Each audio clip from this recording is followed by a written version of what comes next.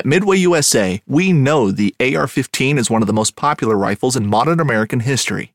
Known for its modularity and widespread use, it's often considered essential to any gun collection. The essential things you need to run an AR-15 are usually always in stock during shortages, things like magazines and 5.56 ammo. Whether you're looking to buy a new AR-15 or buy parts for your modern sporting rifle, log on and for just about everything for the outdoors, shop MidwayUSA.com. Knives, machetes, saws, and shears, multi-tools, shovels, swords, axes, spears, hatchets, and tomahawks. If it cuts, snips, slices, or chops, Midway USA has it. Find great gift ideas in our huge selection of pocket knives and other everyday carry folding knives. Make a statement or create a family legacy with one of our top-of-the-line hunting knives. We've got a great selection of manual and electric sharpeners, too. For just about everything for the outdoors, check out MidwayUSA.com.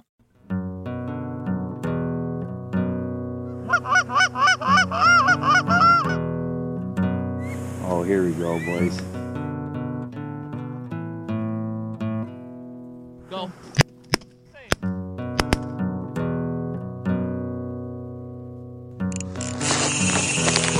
Ooh, I love that sound.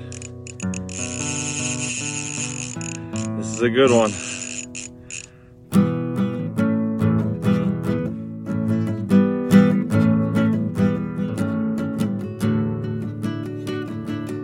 Hello, everybody, and welcome to the Full Scale Outdoors Podcast, Waterfowl Wednesday edition.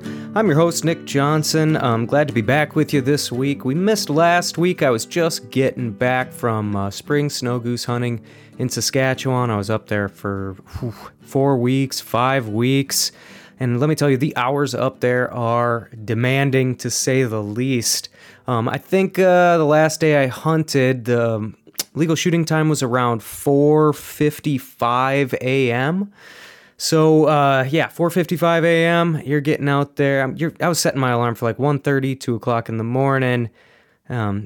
Legal shooting time on the end of it went to about 9:30 p.m., so running morning hunts, afternoon hunts, and sleeping in the middle of the day pretty much kind of took its toll. And when I got back last week, I got back Tuesday at about 1 a.m. Tuesday, and I went to bed about 2 a.m. Tuesday. I woke up about 2 p.m. Tuesday, went back to bed about 5 p.m. Tuesday, slept until about 11 a.m. Wednesday.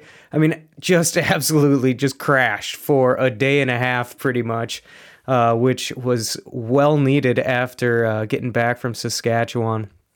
And we could do a little recap on that. I mean, it was fantastic hunting. The decoying up there is bar none, just decoying snow geese like you can't believe. Smaller groups, you're hunting smaller feeds, decoying smaller groups that don't really get very high in the air. They kind of come out low. It's almost like honker hunting, just for white geese. It was very enjoyable to kind of get some decoy revenge on them. If anybody is ever looking to do like a dream vacation trip up there, I would highly recommend booking with who I work for, Prairie Limits Outfitters. Check out prairielimitsoutfitters.com. If spring snow goose hunting over decoys is something that you dream of and actually being extremely successful with it, don't get me wrong, we did have our tough days and all that, but it was just absolutely incredible. Today's show is sponsored by, let's call it me. I would like to entice everybody to please consider booking a hunt with me this summer for pigeons. We're going to start the last week of July. For pigeons, and we're going to run that through August. I'm going to leave August 27th or 26th for Saskatchewan again, but we'll be hunting pigeons. If you want to get on my books, it's going to be $150 for a pigeon hunt, and god dang, last year we did fantastic on them. Here's a brief side note on pigeons. Some people have asked me, why do I run the dates that I run? So I used to hunt pigeons 12 months a year, like nonstop. I couldn't be stopped. If I had any period of boredom in which I thought I could squeeze a hunt in, 365 days a year, I went out and I scouted for pigeons to try to make a hunt work. And I don't know if that's a great idea. I was actually thinking about posting this on the Pigeon Hunters Worldwide Facebook page too, to see if anybody else has any experiences like this. But I honestly thought I overkilled my birds in my area to the point where like it was a huge detriment. Now, when it comes to the best time of the year to hunt pigeons, it is late July and through the month of August. Probably get a couple weeks into September too. Now, normally like hunting molt migrant Canada geese has always sucked my attention away from pigeons once you get to September 1st. But I was thinking about posting this on the Pigeon Hunters Worldwide page. Like, do you guys ever limit yourself to hunting pigeons only in the summer or only during an appropriate time period for your part of the world? One thing I've definitely noticed, obviously, like you get to late July and you get the wheat fields start getting cut, the oat fields start getting cut, the small grain fields start getting cut, and you get pigeons that start to use them. Not only that, but they've had all of the summer to really breed and produce more pigeons. So you kind of get this big boom in pigeon population that's happening throughout the summer. And then you get this big boom in food supply that happens late summer. And that's when we start hunting them. And we do shoot a lot of very young birds, like when we're hunting out anywhere late summer. Anywhere late summer, you're shooting a lot of young birds. So one thing I have been doing is the last few years is just self-regulating my pigeon hunting activities to late July through August, basically like a 6-week window. Now, I'm not going to hate on anybody that goes out there and shoots a big pile in the middle of winter, because I've been there. I understand the draw. I've done it myself.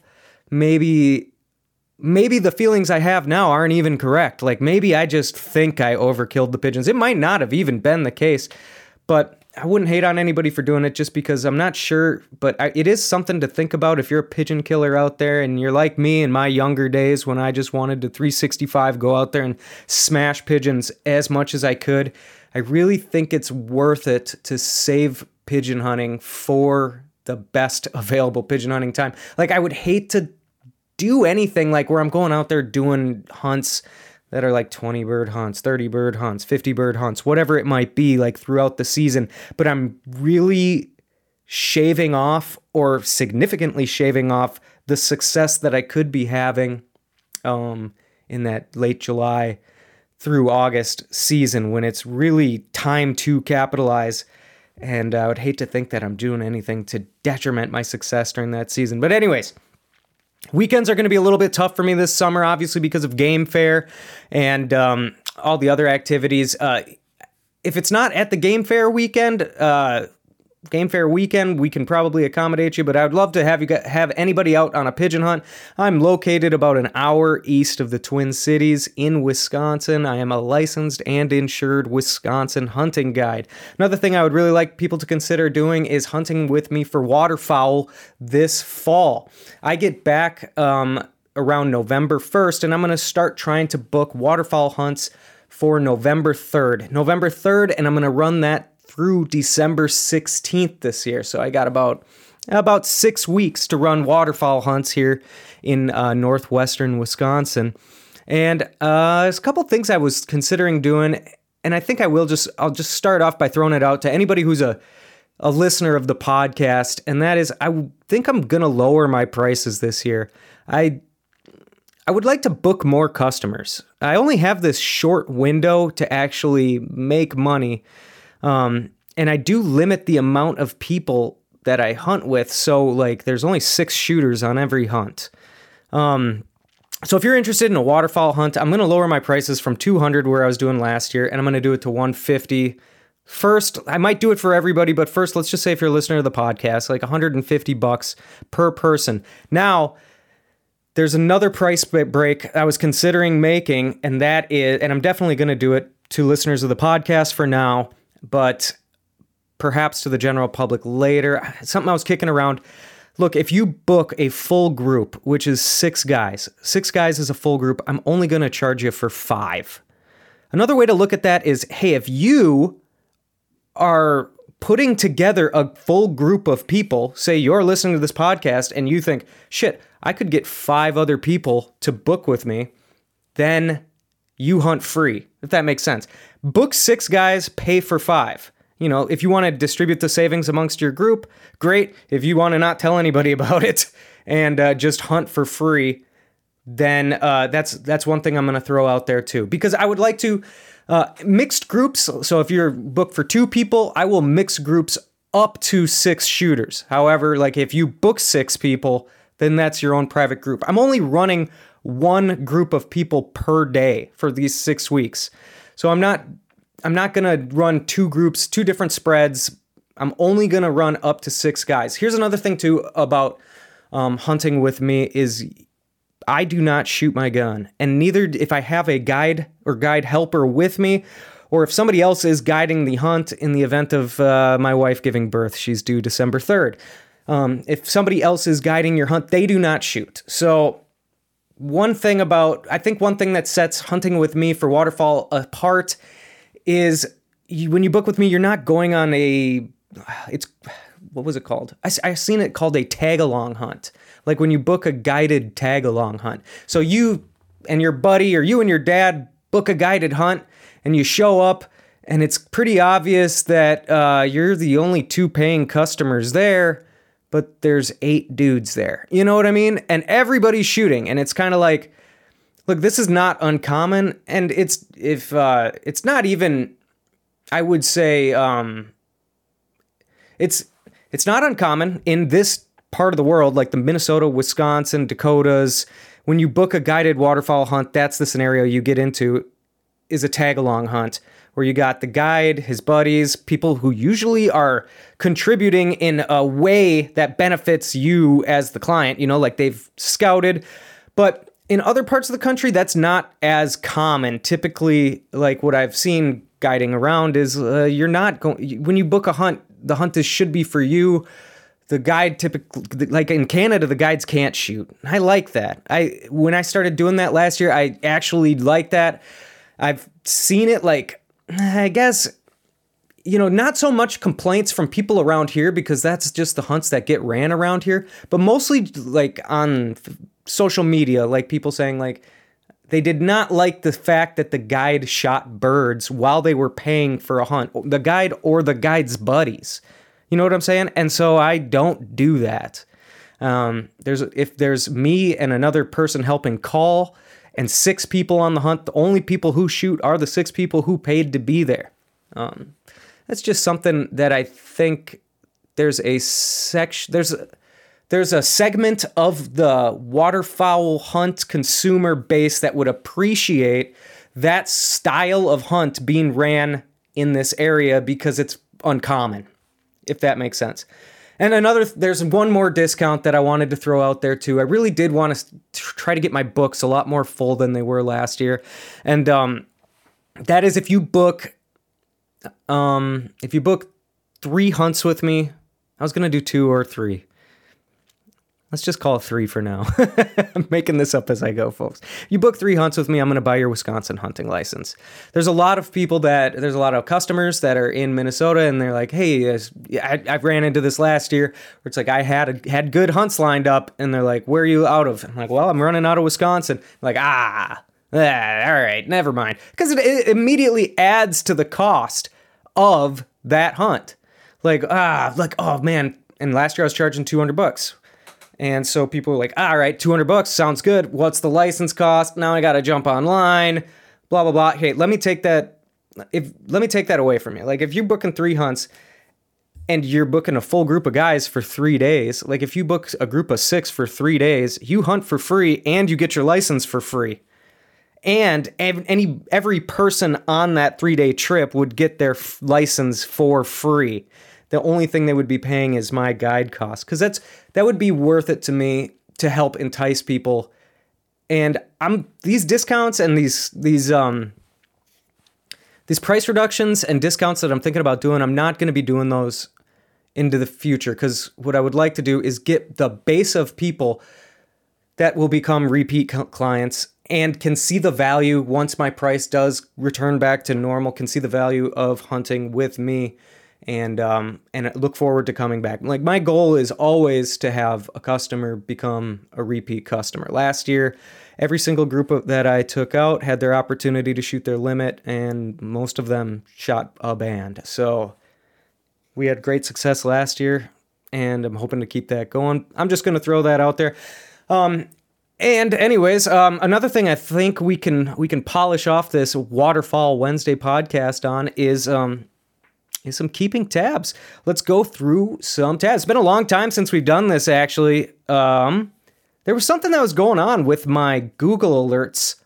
And the thing that was going on is I was not getting Google alerts. I was like, what the fuck is going on? It's kind of like part of my daily routine. I get that Google Alert Daily Digest, and I had too many like Google alerts set, like way too many. And I'd get way too many tabs, but all of a sudden, like, I noticed I haven't gotten a Google Alert Daily Digest in like 4 days. And then I started like going in and deleting Google Alerts and then adding new ones, and nothing was happening. And I was Googling around like for Google Alert alternatives. And anyways, I couldn't figure it out. And I deleted all of my Google Alerts.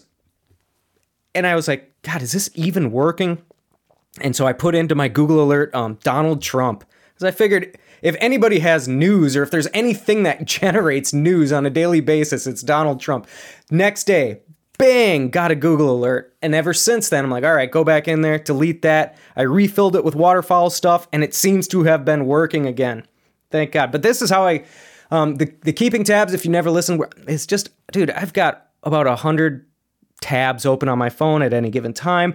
Most of them are from Google Alerts, and I just click on the link, and then I go back and I click on all the links I find interesting, hoping that one day I will have the time to sit down and read these articles. And usually I only find the time when doing Waterfowl Wednesday episodes. So I get my Google Alerts. I do two types of Google Alerts. I do the regular Google Alerts where I just put in all sorts of waterfowl related keywords. And then I also do Google Scholar Alerts. So if you hear any sort of like study that I'm saying in these keeping tabs episodes, that's usually coming from a Google Alert that I set up on Google Scholar. So Google Scholar is like academic papers, and Google is like headlines from like local newspapers and stuff. But I'm pretty sure I have quite a few tabs generated, and maybe I can turn you guys on to some interesting reading. Maybe we can read some stuff together and digest it. Here's the first article. This is actually from Google Scholar. The use of drones and thermal camera imaging technology for avian nest searching. Kind of an interesting subject that's been getting more and more popular, and more commonly used technique is finding waterfowl nests using drones with infrared camera technology on it. So this is where you're flying around a drone with an infrared camera on it, trying to find duck broods. The way they used to do this is they would go into an area that they were going to search for a duck brood, and like one guy holds a chain and another guy holds the chain like 40 yards away from them, and they just grid search like a patch of grass, and like you're dragging this chain between the two of you, and when a hen pops up, like boom, you stop right there, you set the chain down, and you can basically walk, but like you and the other guy start walking back towards the center looking for this nest bowl, and then you can find the nest, start counting the eggs. Anyways, that's a very, very, very labor-intensive process in finding duck nests.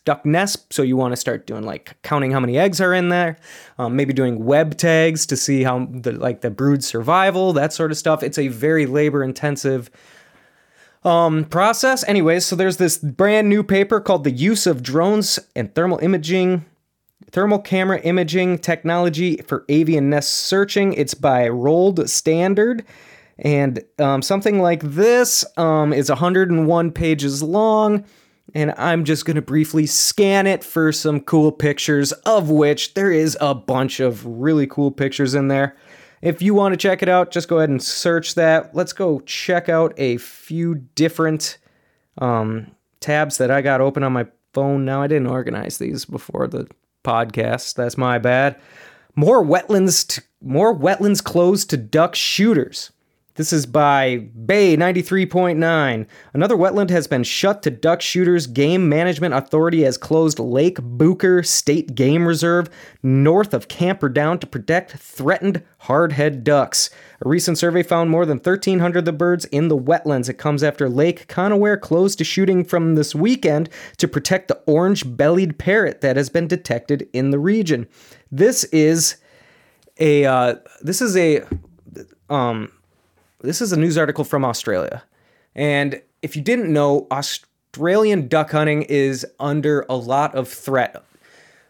It's Duck Season Somewhere podcast with Ramsey Russell just recently, within the last month, has had a guy from, I can't remember the organization right now.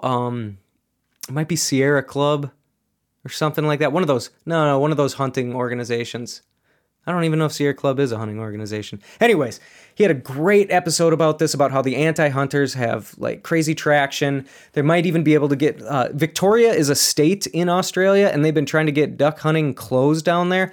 I think it's really like a cautionary tale. And if something like this interests you, check out the Ramsey Russell podcast on this.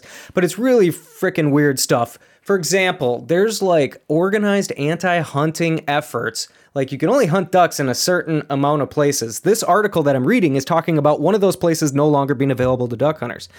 The areas that are available to duck hunters, there are organized anti-hunting groups that are allowed to harass you while you hunt. They can get within 30 meters of where you're hunting, and they like blow whistles and like wave like blaze orange signs at ducks so they won't come into your decoys. How fucked up is that? Now, this is illegal in most of the United States. It falls under a category called like hunter harassment. Most states, it is illegal to harass hunters, but in Australia, it isn't. And the videos are like wild of this on like YouTube. Not only can they do this, but if you cripple a bird and then you do not get to it, the antis can go after that crippled bird, and they use like nets. They'll run after your cripples, and they'll use nets to scoop them up and then get that duck to the veterinary clinic to try to save its life. I'm not joking. Like that is a real thing that happens in Australia. And look, this is not close to happening in the United States, but it definitely could happen in the United States in the future. It's freaky to think about, but this is the consequence of people not hunting. Like, people that don't hunt, they don't give a shit about hunting. They don't know that this is an ethical way of sourcing meat. They don't, they just see guns and people killing. To me, it's unfathomable. I just enjoyed a goose taco lunch myself. Like, I eat these things and I feel good about eating them. And I feel good that I'm staying out of the commercial meat market by hunting most of my meat that I consume on a yearly basis. But these people do not see it that way. And it's really crazy. Let's stop talking about Australia. Hey, check out that Ramsey Russell podcast if you're interested in any more of that. Let's see here. I got an article called Whatever Happened to Muddy Water Camo After Shark Tank? Now, I'd seen Muddy Water Camo around, and I didn't realize that they were on an episode of Shark Tank. Season 4 of the Shark Tank sadly saw Steve Maloney and his business partner Stephen Kirkpatrick fly away from the show without a deal for their duck hunter camouflage apparel line, Muddy Water Camo. I guess I still see it around. I'm not sure. Anyways, there's an article on Looper about these guys who made a camouflage for duck hunting, made it onto Shark Tank. I never saw it. I thought that was kind of interesting. You can check it out yourself. It's on Looper. Anyways, let's check out the next article. This one is called, paywall? They paywalled me. The acquisition, here's the one. This is an article by Meat Eater. The acquisitions continue. Meat Eater picks up Dave Smith decoys. Dave Smith decoys, if you do not know, is an ultra premium line of waterfowl and deer and turkey decoys based out of, I believe it's Lebanon, Oregon. And I happen to be buddies with the guys who run Dave Smith Decoys. Co-owners Dave Smith and Brad Cochran have been very good to me. I've been hunting with Brad. I use Dave Smith Decoys on all my goose hunts that I've done in the last 3 or 4 years. If anybody's curious, my second favorite decoy to Dave Smith Decoy Giants for hunting large Canada geese is Bigfoots. Just Bigfoot originals are my number 2. And that's just going to just be based on color, size, durability, effectiveness. And if you look at a Dave Smith Decoy Giant, they are bigger than Bigfoot originals. So, like, they're enormous decoys, which has something to do with their effectiveness. Anyways, one cool thing about Dave Smith decoys is those Giants have always been manufactured in the United States. It's a USA-made decoy. Some of their products now are made overseas in China. I believe their new honker floaters are. The giant sleeper shells, the stackable ones, the non-stackable ones are still manufactured in the United States. I believe all their turkey decoys are manufactured in the United States. Their snow goose line is coming out of China. Anyways, they've started to kind of integrate some products to China, but it's kind of just been like new products that they've added to their line. The like flagship products, they're still manufactured and painted and shipped from direct to consumer from Oregon. Well, anyways, Meat Eater, the company Meat Eater, which has got a Netflix show, has picked up Dave Smith decoys. So this is on the Gear Junkie website, and that's what it's called. The acquisitions continue. Meat Eater picks up Dave Smith decoys. The growing conglomerate that started as a Netflix show announced its latest strategic acquisition of an industry-leading hunting equipment brand today. There's a subheader. Meat Eater should consider renaming itself Company Eater. I don't know where that quote came from. Anyways, that's because the Bozeman, Montana company just announced its most recent acquisition of a hunting interest brand, one in a jag that's continued steadily since 2019. Hunters know Dave Smith Decoys, DSD, for its namesake product and attention to detail it imbues within them.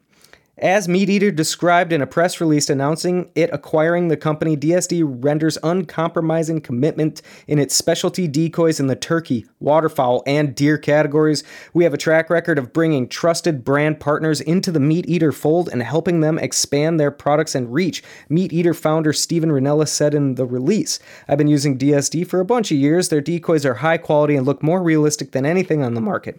When we had the chance to introduce even more people to this exceptional brand, we jumped at it.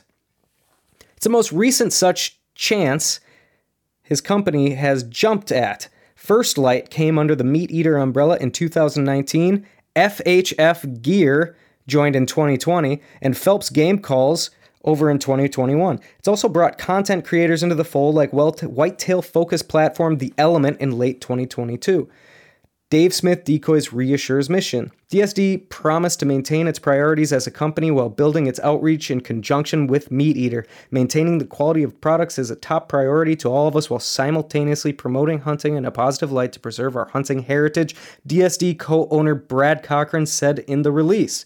The company's top leadership will evidently remain on the board. Greg Hogan, co-owner and manager of operations for DSD, teased new product releases soon, which figured to expand its line of advanced crosslink elastomer ACE decoys from its Oregon-based plant. ACE is the type of plastic that they use in their decoys. It is very, very good. It's also very expensive. Most duck and goose decoys advertise that they use EVA plastic. You'll see that, like EVA plastic. It's got a little bit of give to it. It's also really soft. To me, it looks greasy. I've never been a big fan of like EVA plastic decoys. DSD uses something called ACE. ACE is what they call it, ACE technology. Bigfoot's, my number 2, they use polyethylene. They don't use EVA or ACE. They just use a polyethylene plastic. So I'm a preference to ACE, and then polyethylene second, and then EVA third. The EVA kind of leaves a grease look to them, which will kind of have like a little bit of a shine to it that the ACE doesn't, and neither does the polyethylene that Bigfoot uses. Bigfoot like also cooks in their paint in some way that they've been doing since the 80s. That's obviously worked out really well for them. And another thing that the Ace does is they don't use very much paint on Dave Smith decoys. Like the paint adhesion is fantastic. They don't need to spray it down with like a candy coated shell of paint to get the right colors. And that helps with the durability as well. And it helps with keeping the decoys not shiny, because when you don't have like a candy coating of paint, you don't have as many flat spots that can cause reflection. Anyways, so there's been a lot of talk like in circles that I'm in a part of about like, what does this mean for the DSD brand? Hey, my take is we are going to have to wait and see on that. Let's just give them a chance. I don't think that Brad Cochran or Dave Smith are interested in seeing their brand turn to shit in any way, shape, or form. If anything, perhaps they can use the money or the reach or the business contacts of Meat Eater to maybe even make their product even better. I'm not going to just shit on it or praise it one way or another. It's kind of an interesting thing that's happening that DSD has kind of has grown. Man, DSD's been around a long time. Back when I was a kid, hardcore decoys first came out, and that was being made in a garage in Idaho by these two dudes, Marcus Fletcher and Corey Hamrick. Now, that was like the custom decoy revolution, was like early 2000s, like there was hardcore. There was also one other company you could get custom decoys from, and that was Dave Smith Decoys. But there was like a 3-year waiting list or something like that. And then there was another custom decoy company called Arrow Outdoors, and they made a goose decoy called the Drop Zone Elites, which are freaking crazy, awesome looking goose decoys. Also true one-piece goose decoys. Anyways, then like when we were all on the forums, like people were talking about how they were on like waiting lists. Now they didn't even have anything but their like cackler size decoys pretty much. So people in the Pacific Northwest were really keen on using either stuffers or custom decoys like Hardcores or Dave Smith's or Arrow Outdoors. So all this stuff kind of started in the Pacific Northwest for hunting cackling geese. And then all of a sudden, I remember there was no more waiting list for Dave Smith, and it was an actual real company with like a real website, and you could get them. Now, Dave Smith Giants came out in like 2007, and they've just only increased in popularity since then. Like, I think maybe the Ace line, like when they actually started using Ace technology, probably was like around 2009 or 10. Now that's a long time ago, and you still see people like talking about Dave Smith Giants like they're this brand new thing that came out. Like they're super old. Like they've been out for 15 years, at least 15 years. And I think the remarkable thing about that is that like they've been out for 15 years. People have tried to copy them somewhat, but nobody's really been successful at it. Honestly, I think one of the more successful attempts at copying them would be the Final Approach carvings that came out. They kind of look similar, but kind of different enough. I actually really like the Final Approach carvings as well, although people have told me they're not durable, but I've seen trailers full of those things and that were doing good. Anyways, let's move on from Dave Smith decoys. Outdoor life. Is the Midwestern armadillo invasion responsible for turkey population declines? This is a waterfowl show. We're not going to spend much time on this. That just grabbed my attention a little bit. How the fuck would armadillos be responsible for turkey population declines? I don't know. But if you're interested in that, give it a goog. It's on Outdoor Life. Let's see what we got here. Game Fish Parks Commission increases non-resident waterfowl opportunity. This is South Dakota. This is a SDPP, South Dakota Public Broadcasting, published this article on May 7th. Game, Fish, and Parks commissioners were met with opposition from multiple organizations and the public over plans for waterfowl hunting season.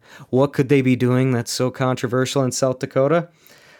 Both deer and waterfowl hunting season finalizations were on the agenda for the latest South Dakota Game Fish and Parks Commission meeting Thursday. Deer hunting season passed with no public comment, but the increase in non-resident waterfowl licenses was a point of contention.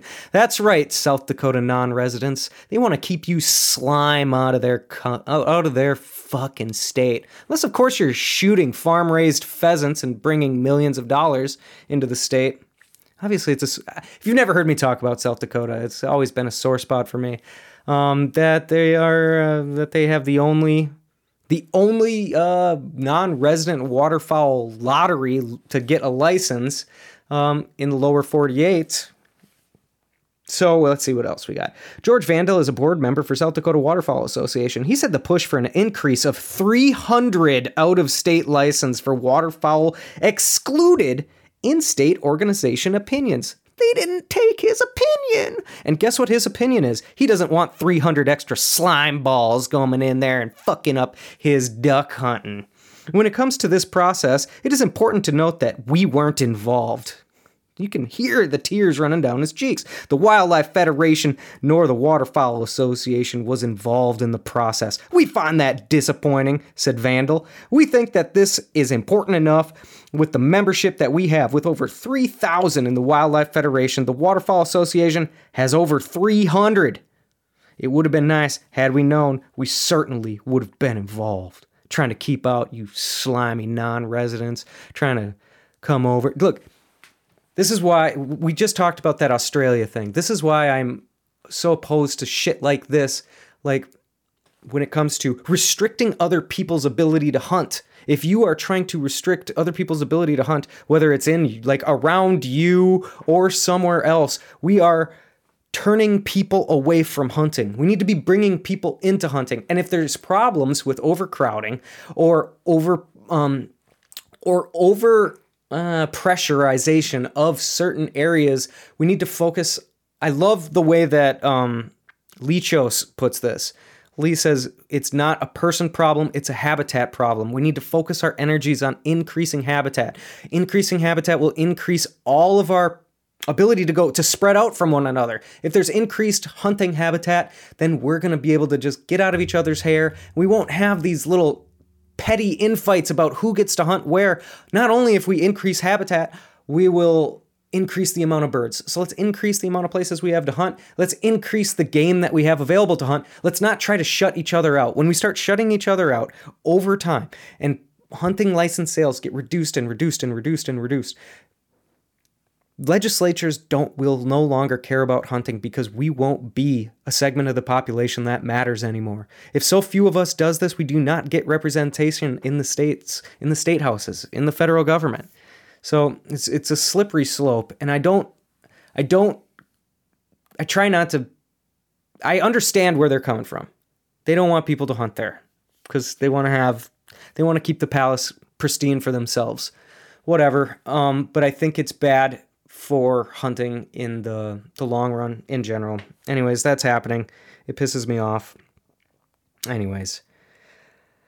Let's see what else we got here. One of my tabs is goosehuntinghistory.com. This is a book I was, actually I forwarded this to Ramsey Russell because he's been having some like historian podcasts on his podcast, and I was like, you need to get this dude on there. But if you're looking for like a really awesome coffee table book or a gift for a goose hunter in your family, check out goosehuntinghistory.com. Images of a Morning Sport. That book kicks ass.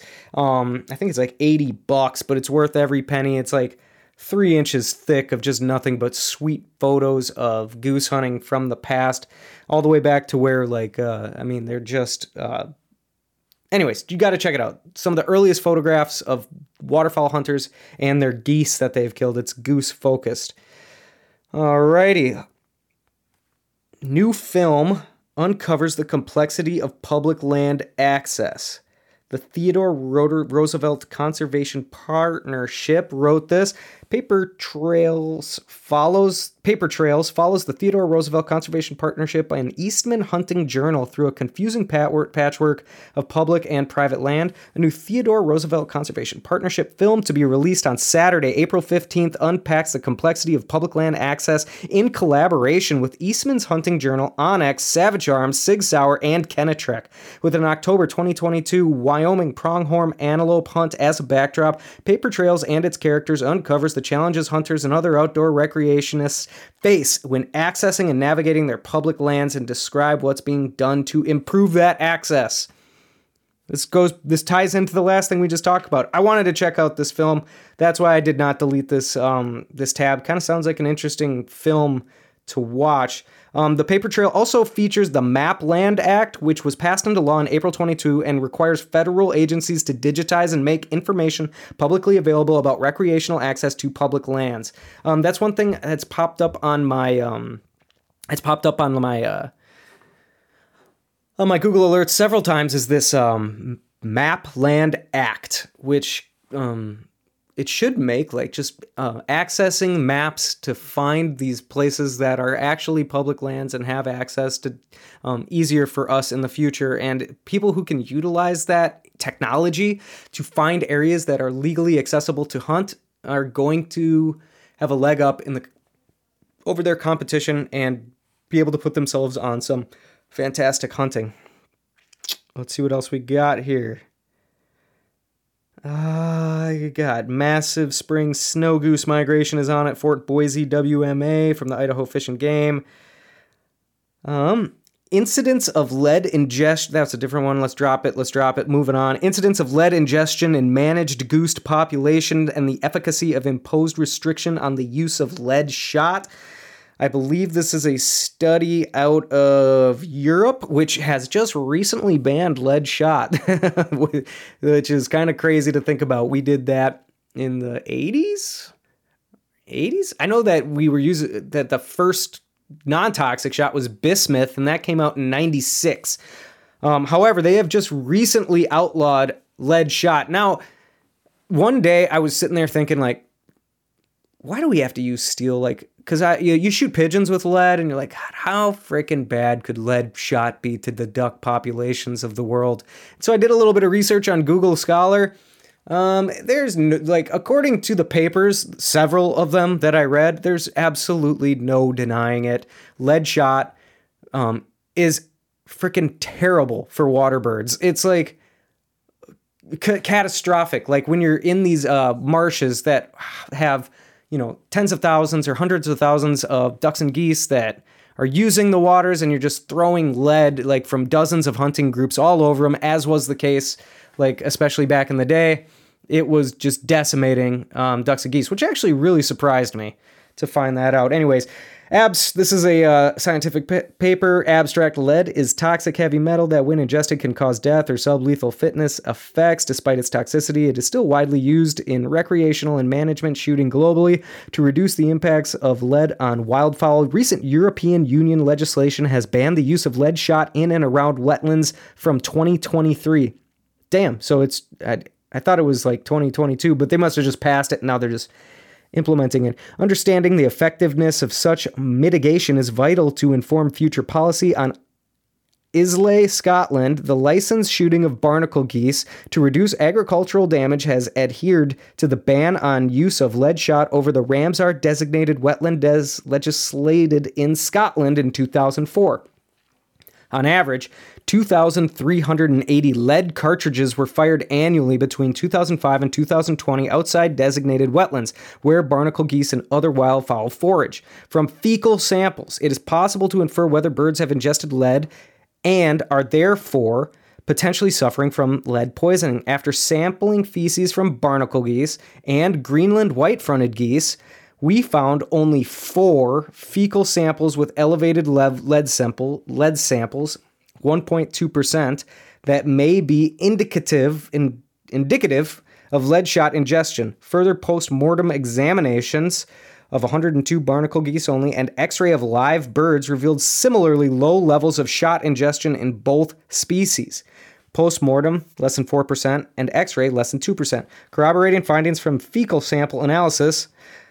All right, anyways. When subsequently accounting for limited shot retention time within individuals, the proportion of each population ingesting a single lead shot over winter was estimated at a maximum of 9.4. All right, anyways, I was kind of hoping this would have some like information on how deadly it is, but it just kind of goes on like that. It's pretty interesting though, like the whole lead shot thing, and I know they're also doing like lead like rifle bans now. I think like California is doing stuff like that, and I guess with what I know now about how effective it is for not having those like consequences on wildlife that either eat ducks and geese or eat the gut piles. I don't know. It might not be a bad idea. Maybe I don't know enough about it, but it seems like it's been a success in the waterfowl hunting community. Let's see what else we got here. We've got, you know what? We've got 43 minutes logged down. I have a bunch of frickin' tabs left, though, because it's been a minute since we've done this. Trouble looms for Texas redheads. Son of a bitch, that's tempting to read it. Let's read it. This is in Wildfowl magazine. When late Texas sporting artist John P. Cohen was alive, the former Rockport resident painted numerous Gulf Coast scenes filled with decoy and pintails, timeless images that contained a lot of shallow water, a weathered duck blind sitting in inches of H2O pop-up, and plenty of decoy and pintails. That's understandable since the heyday of Cohen's career in the 1970s, 80s, and early 90s featured an era rich with bull sprigs cautiously circling decoy spreads over the marshes and flats of a rich and voluminous Texas Gulf Coast region stretching from the Sabine River to the mouth of Rio Grande. Fuck, that was a long sentence. Curiously enough, the Cohen's work also showcasing mallards, snow geese, bobwhite kale, and redfish, all species found throughout the 3,359 miles of coastline that the state offers. Few, if any, detailed one of Texas' other kind of wild. Okay, let's get to the point. Seeing red in the Lone Star State. Bit of curiosity. In fact, one could say the coastal flats of southern... this started so promising, but I'm just getting bored reading it. I'm sorry about that. Anyways, there's a wildfowl... There's a very wordy wildfowl article about Texas redheads, which I've always heard, dude, just like go to the Texas coast and then and hunt redheads. It's an incredible experience. The limit is either 2 or 3. It's like the same as it is in the Mississippi Flyway up here, whatever our redhead limit is. But I've heard like once you get out there, you could just kind of sit back and enjoy like gobs of redheads. Like, yeah, you can only shoot 2 or 3 or whatever it is. But as like a northern dude, like coming from the Prairie Pothole region and then going and hunting on the Texas coast and experiencing the gobs and massive flocks of redheads that decoy into your decoys, I've heard is something that you must experience before you die. And then I've also heard that you likely are going to get a few bonus ducks too. So you're going to get your 2 redheads and then maybe a couple of bonus ducks. But either way, it might not be the most high volume shooting that you've ever experienced in your life, but it's definitely a waterfowling experience that is to be had. I would love to do it sometimes. Of course, I'm definitely going to just sneak down the coast a little bit, like into Mexican waters. If I ever did it, I would definitely just go to Mexico and then just shoot 150 redheads legally. I don't know if that's the law there, but you can definitely shoot more than 2 in Mexico. Okay, guys, let's wrap it up. I hope you guys have sparked some interest in booking either a pigeon hunt or a waterfowl hunt with me, either this summer, late July or in August, or from November 3rd to December 16th will be my regular waterfowl late season hunting, I guess you could say. It's when I get back from Saskatchewan. I hope you guys are checking out the Goose Tech app this summer, getting better at learning how to blow your duck and goose calls. And speaking of duck and goose calls, check out PacificCustomCalls.com. There you're going to find a full line of really awesome duck, goose, turkey calls. You're even going to find the Nick Johnson Signature Series goose call. And if you haven't yet, try some Boss ammunition out this fall. I think you guys will really enjoy that as well. Enjoy not chasing cripples, enjoying shooting a bird and just having it dead and fall in the water and then just picking it up without it running from you or wasting 6 extra shots on cripple loads.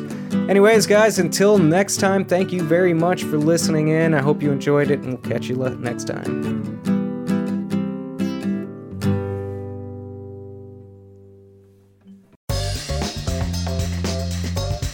Join Captain Justin Leake and Meredith McCord for the best fishing action along Panama City Beach. Tune in to Chasing the Sun every Sunday at 9:30 a.m. Eastern on Waypoint TV.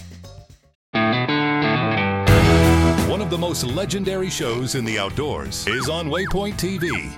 Don't miss Primo's Truth About Hunting, Wednesday nights at 7 p.m. Eastern on Waypoint TV, the destination for outdoor entertainment.